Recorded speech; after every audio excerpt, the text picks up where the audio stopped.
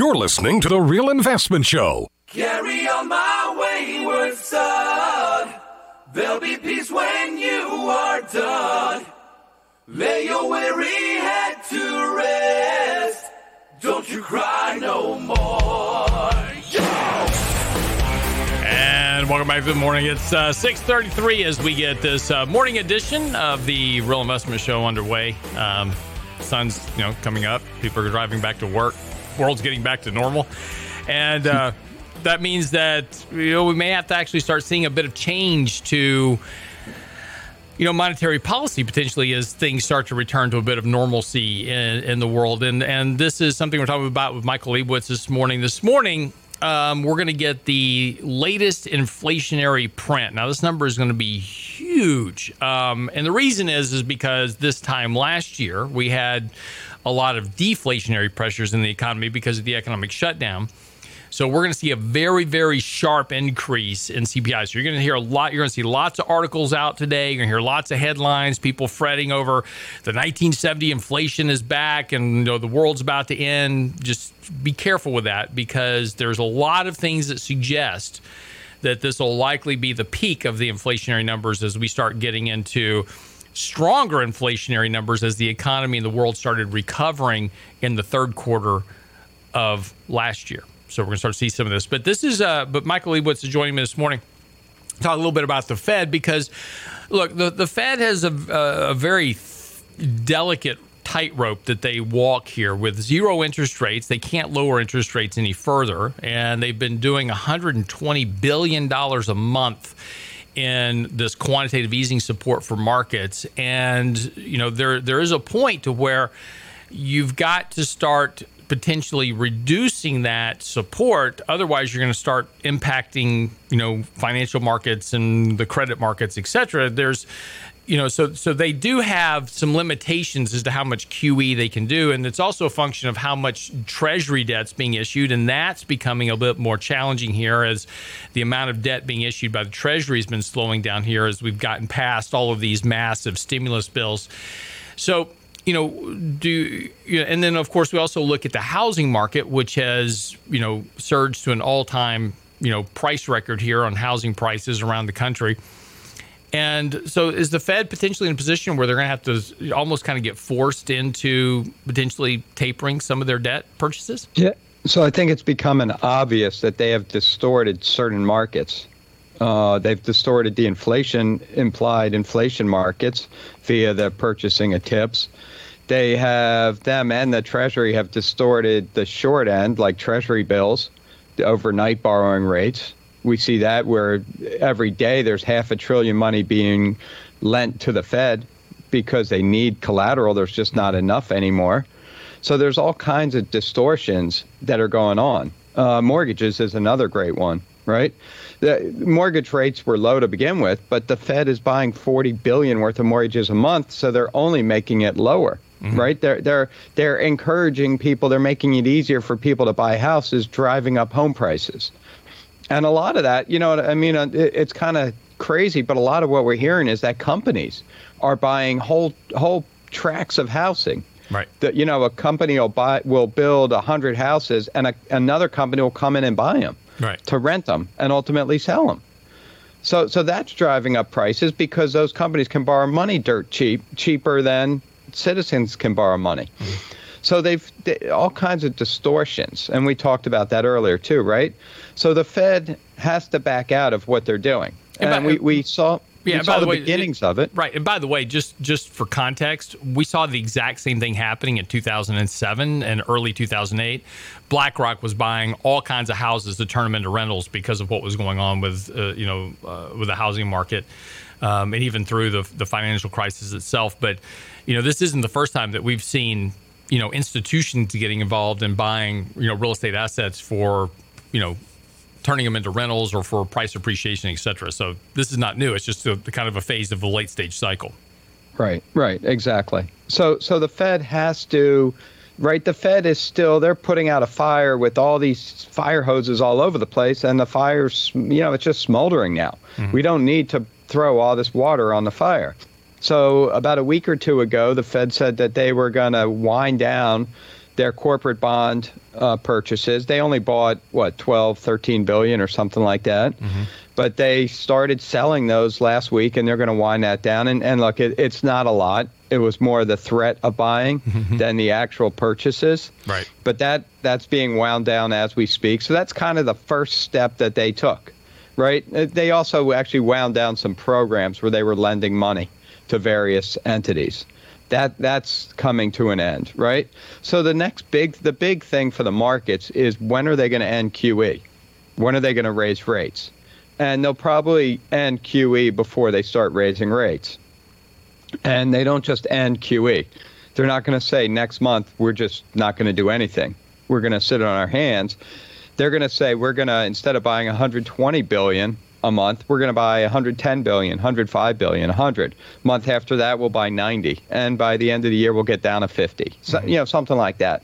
But I think I've come to this conclusion over the last couple of weeks that they're actually going to start the process next Wednesday. Next Tuesday, Wednesday is when the Fed meets, and they'll come out with their new monetary policy statement. It'll look pretty similar, but they've been coming under increasing pressure about the housing market. The housing market's on fire, and they are to blame for it directly. They are buying mortgages. They are lowering mortgage rates, right? Their effect on stocks we can debate about all day. We can have that conversation. There's no debate about what they're doing to the mortgage market. So I think what's going to happen next Wednesday, and if it doesn't happen next Wednesday, it's certainly 6 weeks after that at the next meeting or at Jackson Hole. What's going to happen, I think, is that they're going to say, so right now they're buying 80 billion of U.S. Treasuries and 40 billion mortgages. I think they're going to say we're going to reduce our mortgages to 30 billion, 25 billion a month. And the question becomes, if they reduce that, they're reducing QE. They're tapering QE. That's a big deal, because every time Powell's been asked, he answers the same way. We're not even thinking about tapering. For him to taper would be a huge confidence issue for the Fed. It basically says we lie through our teeth, don't trust us. And right, the markets are built, these valuations are built on trust and confidence in the Fed. So they're not going to do that. They're not going to say we're reducing our mortgages and we're only going to do 110 billion a month. They'll likely add it to treasuries, right? So they'll say we're going to reduce mortgages by 10 and we're going to buy 10 more treasuries. Well, now you got another problem. There's a shortage of treasury securities, especially in the very front end, because of what we've talked about in the past with the Treasury. The Treasury is not issuing nearly enough short-term bills. There's a ton of savings accounts, corporations, and just citizens that are sitting in money markets. So these banks don't want any more cash. So they don't want the Fed to take away any more securities out of the front end. So that means the Fed would have to take that additional 10 billion in this case and buy 5-year, 7-year, 10-year debt. Right. And look, and that's you hit on a point here that a lot of people understand, is that if I've got cash sitting in my bank account, so we have banks that run on fractional reserve banking, right? And what that means is that I only have to have a fraction of whatever I'm loaning out actually in the bank. So if you have $1 million of cash sitting in your bank account, you don't have $1 million. You can't, if you walk down to the bank and say, hey, give me $1 million, they don't have $1 million, just, your particular $1 million sitting in a vault somewhere they're going to give you.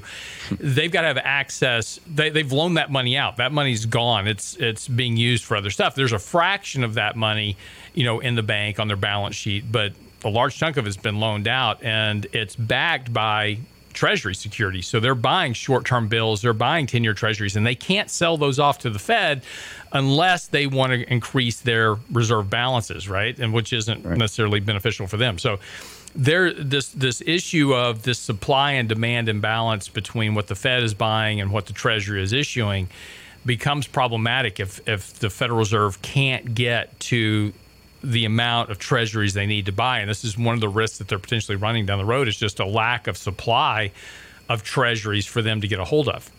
Right. And it sounds crazy, right? There's not enough treasury bonds to go around. They just issued $5 trillion in the last 16, 15 months. Right. And treasury but the Fed has bought almost all of that. Yeah, exactly. And there's just natural buyers of it too. Right.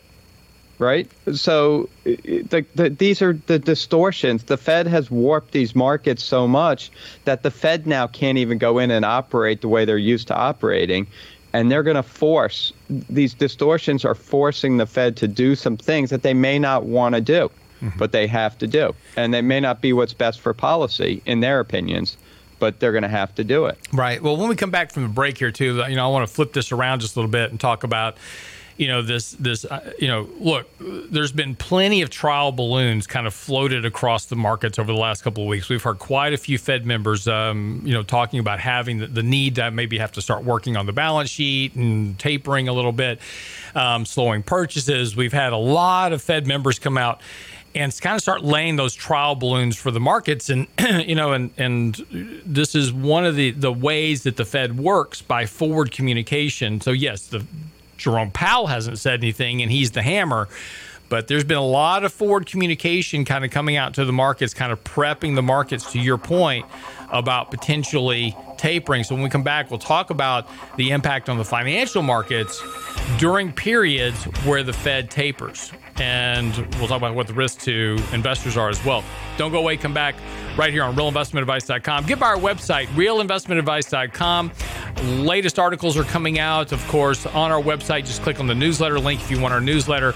This weekend, we'll deliver it to you via email. Just click on the newsletter link. And, of course, you can watch all of our shows, videos, 3 minutes of markets and money, etc., simply by clicking our YouTube link. Subscribe there as well. We're going to get you all connected. Realinvestmentadvice.com. Be right back.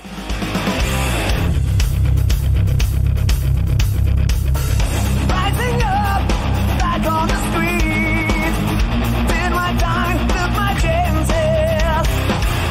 With the distance, now I'm back on my feet. Just a man and his will to survive.